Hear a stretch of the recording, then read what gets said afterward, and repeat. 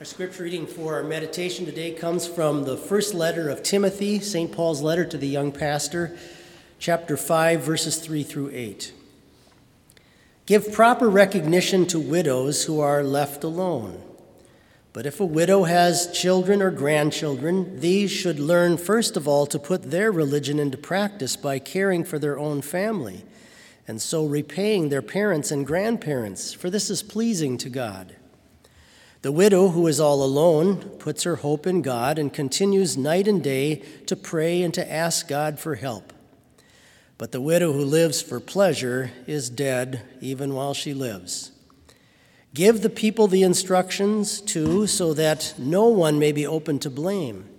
If anyone does not provide for his relatives, and especially for his immediate family, he has denied the faith and is worse than an unbeliever. These are your words, Heavenly Father. They are your truth. We pray that you would strengthen our faith through them.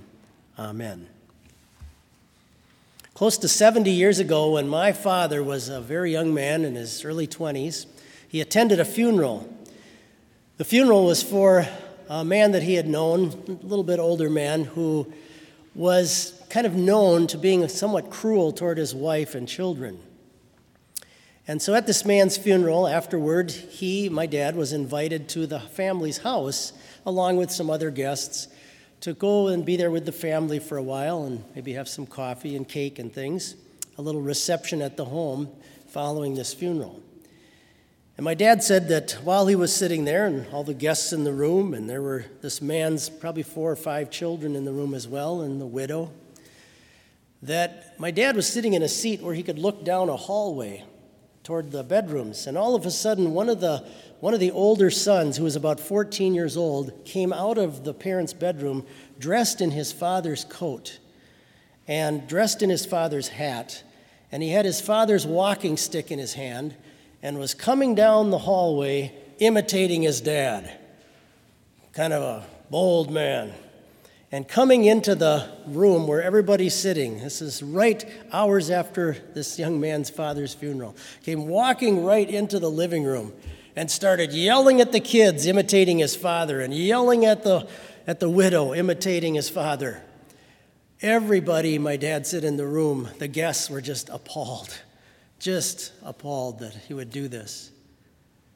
But the wife and the children broke into laughter. My dad said, what a tense moment that appeared to be, and yet in their minds it was like, he's out of our lives finally. What a sad statement on your life to have your family react like that. Notice in our text the very close attention that our Heavenly Father pays to our earthly relationships inside of our homes, to our family relations. St. Paul, speaking to Timothy here, addresses this issue as if it is a spiritual barometer of a person's faith. Listen to what he says. If anyone does not provide for his relatives, and especially for his immediate family, he has denied the faith and is worse than an unbeliever. He says, if a widow has children or grandchildren, these should learn first of all to put their religion into practice by caring for their own family and so repaying their parents and grandparents, for this is pleasing to God. Our Lord is frequently concerned that we might fall into the temptation of living in a disconnect from the wonderful faith in Christ that we profess, who's gone to the cross to pay for all of our sins so we can have heaven, but how we treat people, and especially the ones closest to us inside of our families, how we treat our spouses, how we treat our children, our parents. God is very concerned about these relationships. James said this, suppose a brother or sister is without clothes and daily food. If one of you says to him, go, I wish you well, keep warm and well fed, but does nothing about his physical needs, what good is it? He goes on to say this is an indication that the faith you claim to have isn't really genuine. Peter even writes about this. He says that when husbands mistreat their wives, it hinders their prayers. That means that God in heaven stops listening to them praying because he's watching how abusive they're being toward their spouse. These things, God pays great attention to these things. And Paul is saying to Timothy, even pagans and unbelievers, people that don't know the gospel at all, even they treat their families better than this. And when you take care, or when you fail to take care of those who are closest to you and show them love and compassion and tenderness, he says you are falling beneath an unbeliever. This is not a position where any one of us wants to be with God. You know, it's interesting how obsessed the devil is with attacking our families and our marriages. And you can tell by his obsession with that how significant families really are, and how significant marriage is, and all of that for the kingdom of God.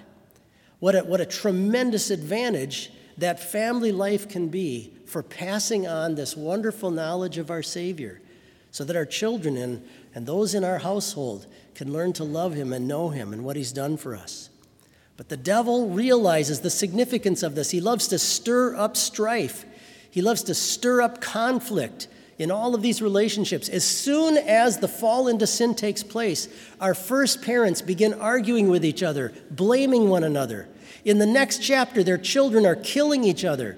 And it's kind of a sub-theme that runs through the entire book of Genesis. But if you think about it as you read through it, even in the great patriarchal families, think of all the strife that is caused inside of families, family after family, as you go through the chapters in Genesis. The devil realizes how important your marriage will be, and your parenting will be, and your relationship to your family. And he knows that if he can cause some spiritual damage in there, it's going to have lasting implications. And one of the greatest damages that can be done is by hypocrisy. By going to church on a Sunday morning and claiming that you love this Savior and care about his word, and then not living like that when you come back into your house as to how you treat your family members. This is why this is so important to God, and why God frequently addresses this in Scripture. Your Heavenly Father wants your home life, our home lives, to be a reflection of his great relationship to us through his Son, Jesus Christ. You know, think about how often in the Bible God uses words and phrases that have to do with family relationships to describe his love for us and his care for us. Brother, sister, the fact that we're adopted. He wants us to call him our Father when we address him. Sons, daughters, heirs, citizens of God's house, the bride of Christ, the list goes on. Think how frequently Jesus draws upon family relations in his parables to demonstrate the connectedness there and the importance of all of this.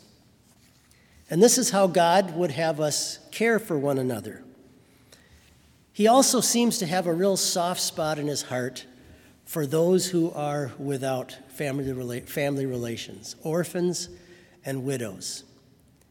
It's about 30 times in the Bible where God addresses his church to make sure they take care of orphans. It's about that many times, too, where he talks about making sure to take care of widows who don't have any family to help them out. In fact, he refers to himself this way: I am a father to the fatherless and a defender of widows.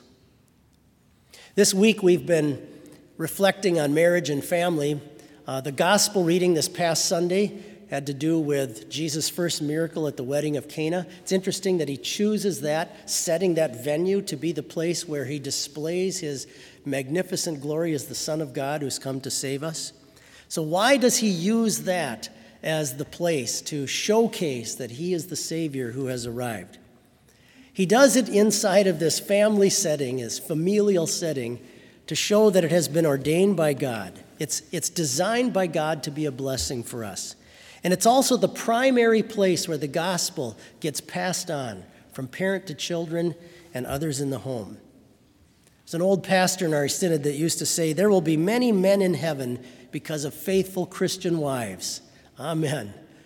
I've seen that in congregations that I've served. But also God wants us to recognize the significance of families in this way. It will be in your life, it will be your main station, your main starting place to bring the love of Christ to someone else and one of your neighbors, those who are right there in your home. As Jesus says on Judgment Day to his faithful as they come into heaven, whatever you've done for the least of these, you've done it unto me. One of my favorite stories in the Bible is the story of the conversion of the jailer at Philippi. If you remember that story, Paul and Silas are singing hymns, and the jailer is converted by coming and talking to them, and he hears the gospel. We're told that immediately he takes them home. Right away, he takes them to his house at home, and he wants his wife and his children to learn about him. And immediately, the whole family is baptized. And it also says that they came to rejoice. There was joy that spread through the house. It brings a change of heart to learn this precious gospel and what our Savior has done for us. I pray for you that your future home life and your marriage and your relationship to your children will be one that elevates them toward heaven and is a beautiful showcase of where Christ our Savior comes into the lives of those closest to you. Oh, bless the house, whate'er befall, where Jesus Christ is all in all. Amen. Please rise.